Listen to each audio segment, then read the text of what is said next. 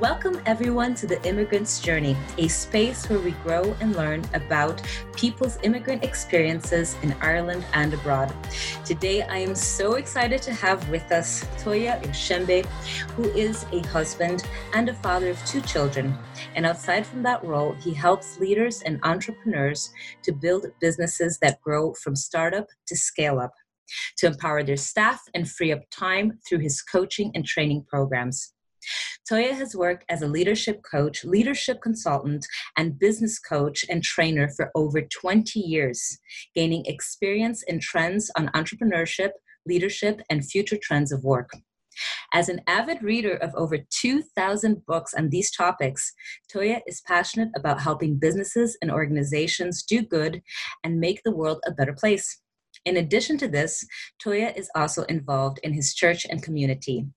And he is the host of one of my favorite podcasts of 2019. It's called Leadership for Startups. Such great content and interviews there. I'm so excited to be chatting with you today. Toye, welcome. Welcome. Thank you very much. Thank you. It's a pleasure to have you here. Yes. So as always, I like to start a little bit in the beginning. Now, I know you were born in London, but That's right. You had an immigrant journey, not too dissimilar to mine, because I went from Brazil to the United States from 7 to 25, and you went from London to Nigeria from 7 to 26. Right. So tell us about that experience. Yeah, it was a very interesting experience. My parents came to London in the 50s, studied. And my dad studied law and did all his studies here, and then went to Nigeria in 73 and also qualified as a barrister in Nigeria, and then came back to London. And then in 76, the whole family, he decided to take the whole family to Nigeria. And we're a family of 6 children. I'm number 5. And and so we landed in Nigeria. First time, it was a very interesting experience because we had no sort of visual image of what it was like. Obviously, these are the 70s. This is the days before internet, Instagram, and all this. So you can only imagine what it was like. And the image that we had was just palm trees and beaches. That's literally what we thought. Is that what you thought you were going to walk into? Just palm trees and beaches? Yeah. And it was the whole concept. Obviously, I was still a child anyway, so it was a limited understanding. And it was a challenge to adapt for a number of years for me in particular. What were some of the challenges that you faced? Well, I think it was a bit of a shock in terms of just being in a different environment.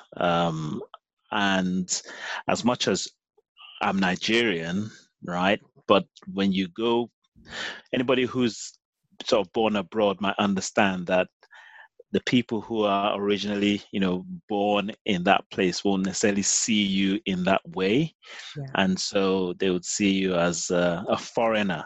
Yes, an outsider. So, yeah, exactly. So there's a bit of understanding that I didn't speak the language Yoruba. And so it was a bit of a challenge just adapting to the culture, to the food, to the the lack of electricity, all these basic things all of a sudden you become more aware of how easy it is to take certain things for granted. Absolutely. So those are some of the main challenges, originally. And what made you decide to move back to London? Because you didn't come back to London until you were 26, is that right? That's right, yes. So I guess what at the time when I was studying in university, the country was just going through upheaval of strikes, and the government it was a military government at the time, and it's just not stable. And I thought, well, I'm a British citizen. I've got a British passport. My brothers were also, two of my brothers in between that time had also come back to London. And I thought I might as well give that a try, come back here and see what I can do. And if there's any way in which I can eventually go back or somehow still add value to Nigeria, Africa, then I can at least see that I've tapped in some other ideas from somewhere else, in London, basically. So I had a clear plan of what I wanted to do, also, and I didn't see that sort of materialize in Nigeria at the time. So when you returned to London, what did you do there? Well, when I arrived, I originally arrived with a very clear plan of studying interior design. And Ooh. yeah, I actually found a course while I was in Nigeria. I'd finished studying in Nigeria. I studied business administration. I wanted to set up my own business. At the time, the idea was to go into furniture design, have a bit of a blend of an African kind of flavor on furniture. So I had all these great ideas, signed up for this course. The very day I landed in London, I applied for the course. I sent the thing in the post. I was that focused. And then eventually I ended up working for a company designing kitchens, which was something like it. And then I was doing some home study courses. And then that sort of then began to change. And then over time, I ended up doing what I'm doing. So how did you transition from being an interior designer, that sounds fascinating, by the way, Yeah. to being an entrepreneur and to being a person that coaches people that are Yeah. starting out in the business world? So my journey goes from from that, which was sort of a design. I never really got into the full interior design. I think I actually saw it more of a business idea than just the interior design. Even though I did study part of that. And then when I was working in the kitchen company, it was more of a sales role, and so I realized that this was a key strength, and I started to put more energy into that. And then, as it happened, I then ended up working for my church for a number of years. So I worked for my church for about 5 years, and in doing that, the my skills with regards to leadership then became a lot more. I became a lot more aware about my teaching ability and my leadership ability. And so when I finished working full time for the church, and I went back into secular work, I went back into sales first, worked for a Fortune 500 company, and then that transitioned into training. And then I then set up my own coaching and training business. So that was sort of the steps that I took on that journey towards eventually becoming a business coach, and now a leadership consultant coach is what I do for a living. I've been doing that for a number of years. It's fantastic. Tell me, has there been any shifts in your thinking throughout the years that have enabled you to push through resistance and find success in life? Because we all face resistance, we all face Yeah. blocks, but people deal with it differently. Yeah. Um, I think earlier on in this whole journey, one of the things that I realized is I've got to become a learner, like, and that is an ongoing thing, Yes. and that's partly the reason why I love reading books, because it's a quick way of getting access to information and then striving to apply. So yes, there have been shifts. There have been many shifts, and I think there's some significant shifts for me. Um, one of the books that I always recommend is Seven Habits of Highly Effective People by Stephen Great Covey. book. And when I read that book in 2001, it, the whole paradigm shift, no pun intended, but the whole paradigm shift idea, I realized that what I was trying to achieve with other people in particular. Because in my leadership role, I think what I understood that, the leader is the boss, the telling, and almost like almost manipulating, trying to get people to do what you want them to do.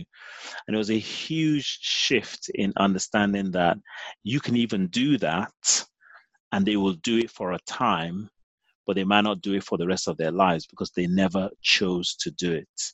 And so one of the key principles that has been sort of a core is around help people make choices. And for myself, I've always got a choice. And that's been a sort of a principle, which is that in every situation, there's always a choice. You can say yes and you can say no. Now, you might get fired for that, but you've always got that choice. And that's definitely been one of the things. And then the second would be in terms of persistence or perseverance. And I think that when it comes to, specifically about your question about resistance, which is that, I think it's about just once you've decided or chosen to go down a particular route, then it's about the daily steps, the one step at a time. So that's sort of what I try to apply and how I try to deal with resistance on a day-to-day basis. Yeah, that's really good advice. And I hear that kind of thing coming back over and over again. I think people that find themselves in a place in their life that they're happy with, that's exactly the attitude that they bring to it. Constant learner, being willing to adapt, and just taking in as much information on a topic as possible and just pulling out the best bits that work for you and your situation. Do you have a daily habit or practice that you feel really contributes to your success in life?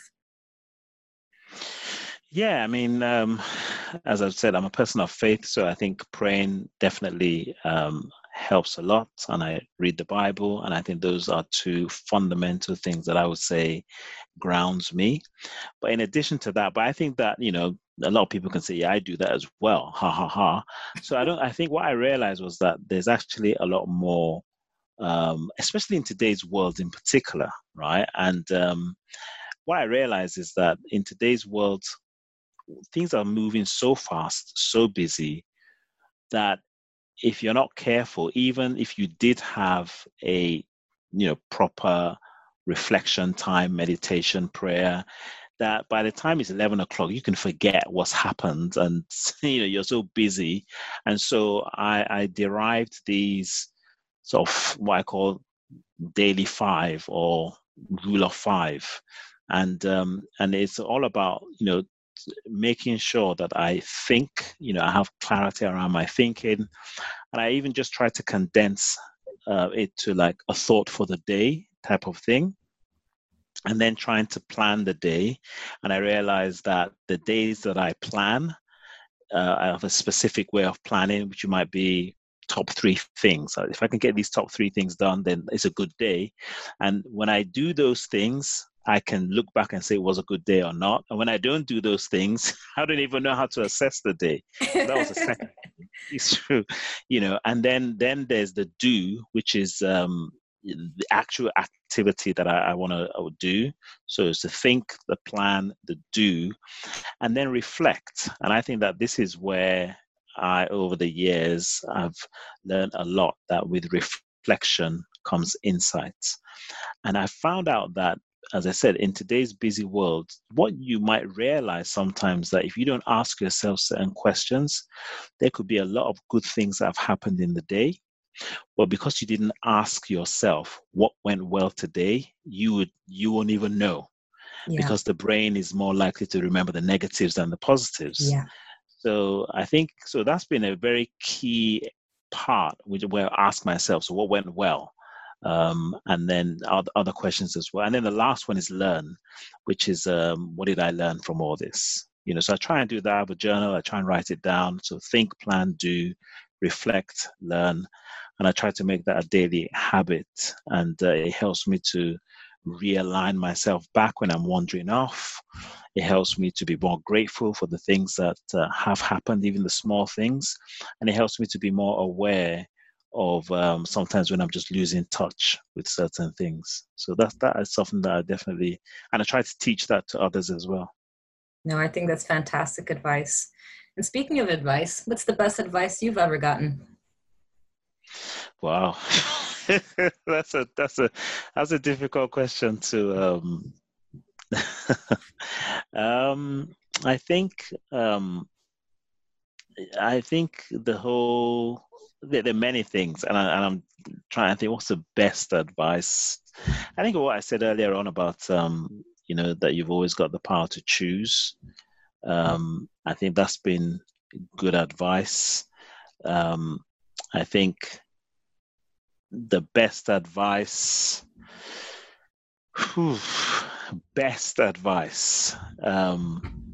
Take responsibility. I think that's Mm, been, and I think that's yeah. I think um, you know, I think that's been the most important thing, which is about I need to take responsibility for my own life. And I think the earlier I've adopted that mindset, it's helped me not to complain, not to moan, not to just to really see that I'm responsible. yes. And it's very empowering, isn't it? Because now you're in a position where you have choice, you have agency, you can act. Yeah, It's not about passing the buck to somebody else. You are that's the right. one that can do it. Yeah, absolutely. So how do you deal with failure or things not going your way? Um, well, I mean, I think the reality is over the years, your failure could be a difficult thing, and it depends on where it's happening in your Yeah. life. There are very personal things that can happen in our lives that we might see as failure that is hard to go back and repair.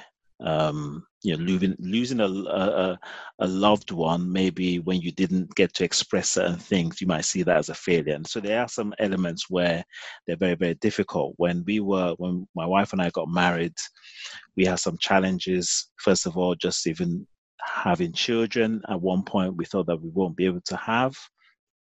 And then when my wife got pregnant first time after 5 months, unfortunately, we lost a child, and then it happened again a second time.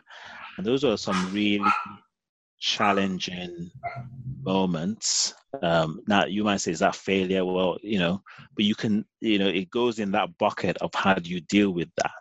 Yeah. And and and then there are other things where you're the one that made the mistake, right? But in all the situations, again, it's funny because those principles that I mentioned earlier on about in every situation you have a choice. What I realize is that the choice to see the failure, the experience, whatever it was, to quickly, whether it's to grieve, whether it's to just accept, and then to decode what could I learn from this situation? What is life teaching me in this situation?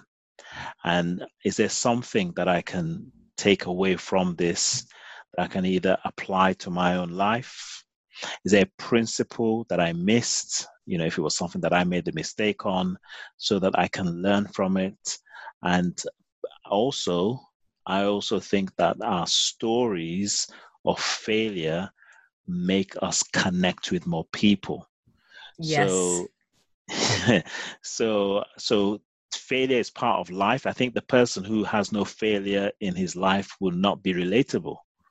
And so I have to embrace it and put it down as, wow, this could be a great story when I get over this. Yes, once I'm emotionally healed, Yeah, it'll be something. yeah, exactly. So that's how I try to deal with failure, see as part of life. Obviously, we want to avoid as many as possible, but what can I draw from it? What can I learn? How can I avoid it? Is there something I can take away? And also, this failure in itself could be a good story for me to share and can use it to connect with other people. Yes, for sure. So speaking of connecting with other people, why is business good for society? Oh, well, I've had a long think about this. And one thing that I was sharing with somebody else was that when you look around you, all the things that we benefit from today, you find out that somebody had to come up with the idea. An entrepreneur came up with the idea, the laptop, the this, the that. And I think we don't always take enough time to reflect and to connect the dots about how part of life thrives through development, enhancement. Somebody I was reading somewhere just a few days ago, and it said that most of us, especially in the Western part of the world, that we are actually living the way royalty lived a few hundred years ago. Yep. And we're still moaning. Our human beings will always have time to moan. Exactly. Yeah, exactly. But coming back to your question in particular, and so what that means is if a business is true to its mission, it should be to produce products and services that enhance the lives of people. That's a good business. Then absolutely business is important because they are producing a service or product that is making our lives better. That's the service and the product, right? Yeah. When you think about the individuals, the employees, if the business is run well with good leadership, then that also means that you have men and women going to work, enjoying their work, knowing that they're doing meaningful work that's contributing to society. So you have parents that are now fulfilled that come home knowing that they're contributing. So you can sort of see, and that gets cascaded down to the children, and you have a happy household. So you can sort of see how, wow, if we really get this right, societies, cities will flourish. That's why I always talk about flourishing, because when the business is profitable, it can then contribute also in other ways to society, to the city, to contribute to the welfare, to the poor, to the needy. The CRS part can also work well. And then you actually all of a sudden you realize that, wow, that actually is how society is meant to run. Is that people work, they do meaningful work, businesses thrive, people, it enhances the living and welfare of people. I hope that answers your question. Absolutely. And what a fantastic answer that was. I also wanted to ask you, what do you think is the distinction between entrepreneurship and leadership? And is there one? Because they seem to blend a bit sometimes. Yes, that's true. This is something that I learned from sort of a mentor, John Maxwell, who's written many books. And I see the distinction because you see, when you think about entrepreneurship, a true entrepreneur takes an idea and is able to turn it into a product or service, right? Which that in itself takes a skill set, certain competencies, certain characteristics of knowing how to. There are certain things that entrepreneurs do that I think is slightly separate from leadership. One of them is that entrepreneurs see opportunities before other people. That's quite a clear distinction. And then entrepreneurs also know how to sort of analyze and turn that um, idea into a monetary kind of way, so they can turn an idea and turn it into monetary value. Right? Yes. Those are certain skill sets that is an entrepreneurship skill set. When you then talk about leadership, see, the reason why I think businesses have problems sometimes is because the entrepreneur also has to now be a leader of people. And in doing that, it's not a complete, but it's a different skill sets that's now needed. You need to have emotional intelligence to connect with people. You need to, Yes. just like what I said, You can't just tell people what to do, say jump, and then they say how high. You got to connect with them. They've got to see your vision. They've got to get buy-in to you. So all of a sudden you begin to say that, oh, actually, you could be a great entrepreneur, but you could be a lousy leader. And that's the distinction, is that you're going to need to have to learn both if you're going to be a great entrepreneur and leader. And I think that's one of the key distinctions. And another way of assessing this is, no disrespect, but people in government, for instance, they're not necessarily entrepreneurs, but they could be a great leader, of people, but they didn't come up with the idea, etc. And I think those are some of the ways of how you can easily make the distinction that the leader might not necessarily be an entrepreneur, and an entrepreneur might not necessarily be a leader. Yes, that's a really good distinction. There's a creative element that goes with entrepreneurship that leadership doesn't necessarily have to have. Yes. Although you can get very creative in how you connect and motivate humans, but yeah, they are definitely distinct. How about the future of work? What do you see are the growing trends and how that's going to affect our lives going forward? Well, it's affecting us already. But yeah, moving forward, this is one of the areas that I think many of us, unfortunately, are not aware of how rapidly things might change. And the only way I can liken it to is, it's sort of similar to when society moved from agricultural age to industrial. And you could imagine how it must have been if your family have owned a farm for several years, passed down generations, and everybody's moving to the city to become part of an industry. How it's disturbing, it's change, and people won't want to let go. And I think it's similar to what's happening now, where we're moving from industrial age to a digital age, even to a more robotic age. And I think the challenges that I foresee in terms of work, number one, is that many of us are going to need to upskill ourselves quickly, because the robots, and when I train or deliver messages and I say the robots are taking our jobs, people laugh, but they don't see that actually it's true.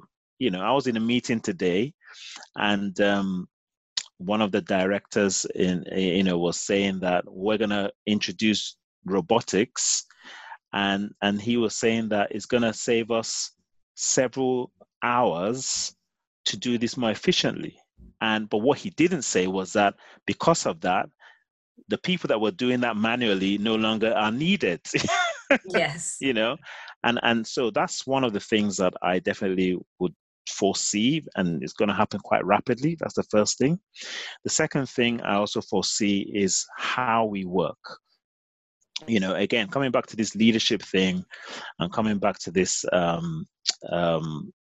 what I would say industrial mindset into a digital mindset, is a lot of the industrial mindset was based on clock in, clock out. You come in at 9, you finish at 5 or whatever. And what's going to shift in the workplace is that we're going to be able to work from not every situation, but in many situations, you're going to be able to work from almost anywhere. And what that would mean is how we manage people is going to be different. And it will force employees to start to learn to manage themselves, or else they will not be productive. Yes. And I think so it does eventually come down to employees now have to learn leadership skills, because the one person that they will at least need to lead is themselves. And the reason why I use the word leadership is because there's going to be even more reasons to be distracted. And unless you have the principles of leadership, having a clear vision, a clear plan, a clear daily habit, all these things that I've been talking about for the individual, this is the employee. It's got nothing to do with whether you've got staff. Just for you, then you won't really survive. And so that's how I see the future of work, is that it would be, it would be that. I think you are spot on. Just Monday and Tuesday, I was in Germany with a friend of mine, and he was doing a workshop there for a massive pharmaceutical company. And the workshop was about finding work-life balance. And that team was meeting face to face for the first time. These are all high performers. They're doing excellent in their prospective careers. They're all living in different countries, but they're all working together on this one project. But it was the first time, it was a fascinating thing. But yeah, that's definitely the trend that's coming around the corner, and knowing how to be able to navigate and thrive in that type of environment is definitely going to require an attitude of being a lifelong learner. All individuals must adopt this. I'm going to be a lifelong learner. It's not like I learned this skill set, I did this training, now I can do my job forever. Those days are done. They really are. Yeah. So it's absolutely fascinating. So one final question. I've absolutely loved this interview. It's been great having you here. Thank you so much for taking the time. But my last question is, what do you know now that you wish you knew when you started out in business? Oh, wow.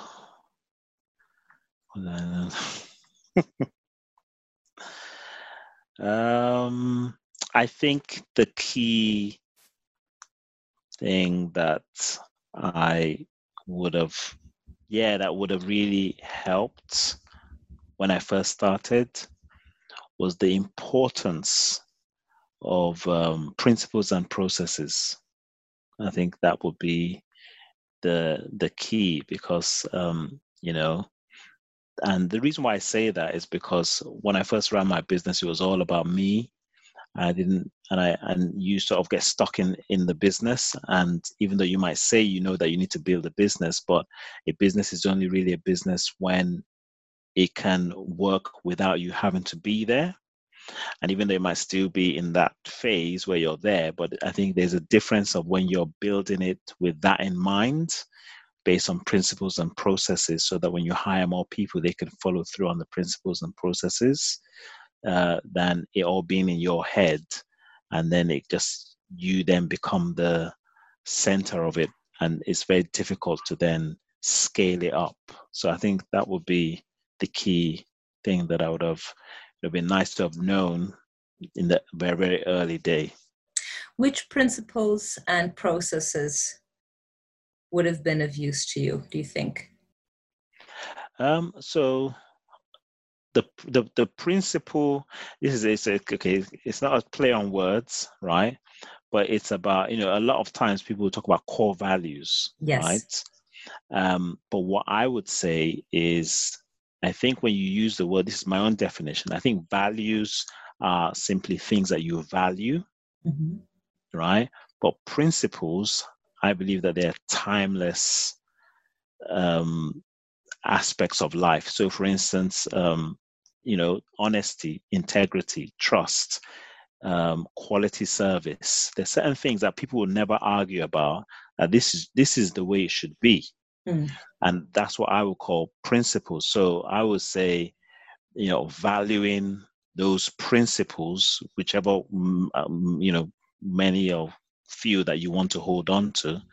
So for me, definitely it would be those ones that I mentioned. And I think that's the key thing, which is valuing those principles. That's the first thing. And then the second thing about the processes, I think it's about, in the order of sales process, marketing process, hiring process, like having a systematic way of how you would get a quality person hired, for instance, knowing how you would sell a product. Obviously, it goes through testing, and then you fine tune, and then you figure it out as a process of how you're going to market your services, and creating a process around it, because that's the only way you can then, you're creating scalability in doing that. And if you're doing that right from day one, then you realize that it's very easy to hire people to take it on board, because what you have to do is teach the process and not necessarily starting from scratch. That's fantastic, Toye. So it's been a genuine pleasure having you on the show, and thank you so much for taking the time to chat with us today. His podcast is called Leadership for Startups, and you can find it on Apple Podcasts, Spotify, or wherever you get your podcasts. Thank you again, Toye. Once again, it's been lovely. We'll have to have you on again, because I'm sure a lot of the lads from My Startup Socks are going to have questions. So we might have to do a follow-up interview. That's fine. I'm more than welcome. That's great. So until the next journey, ciao. Thank you.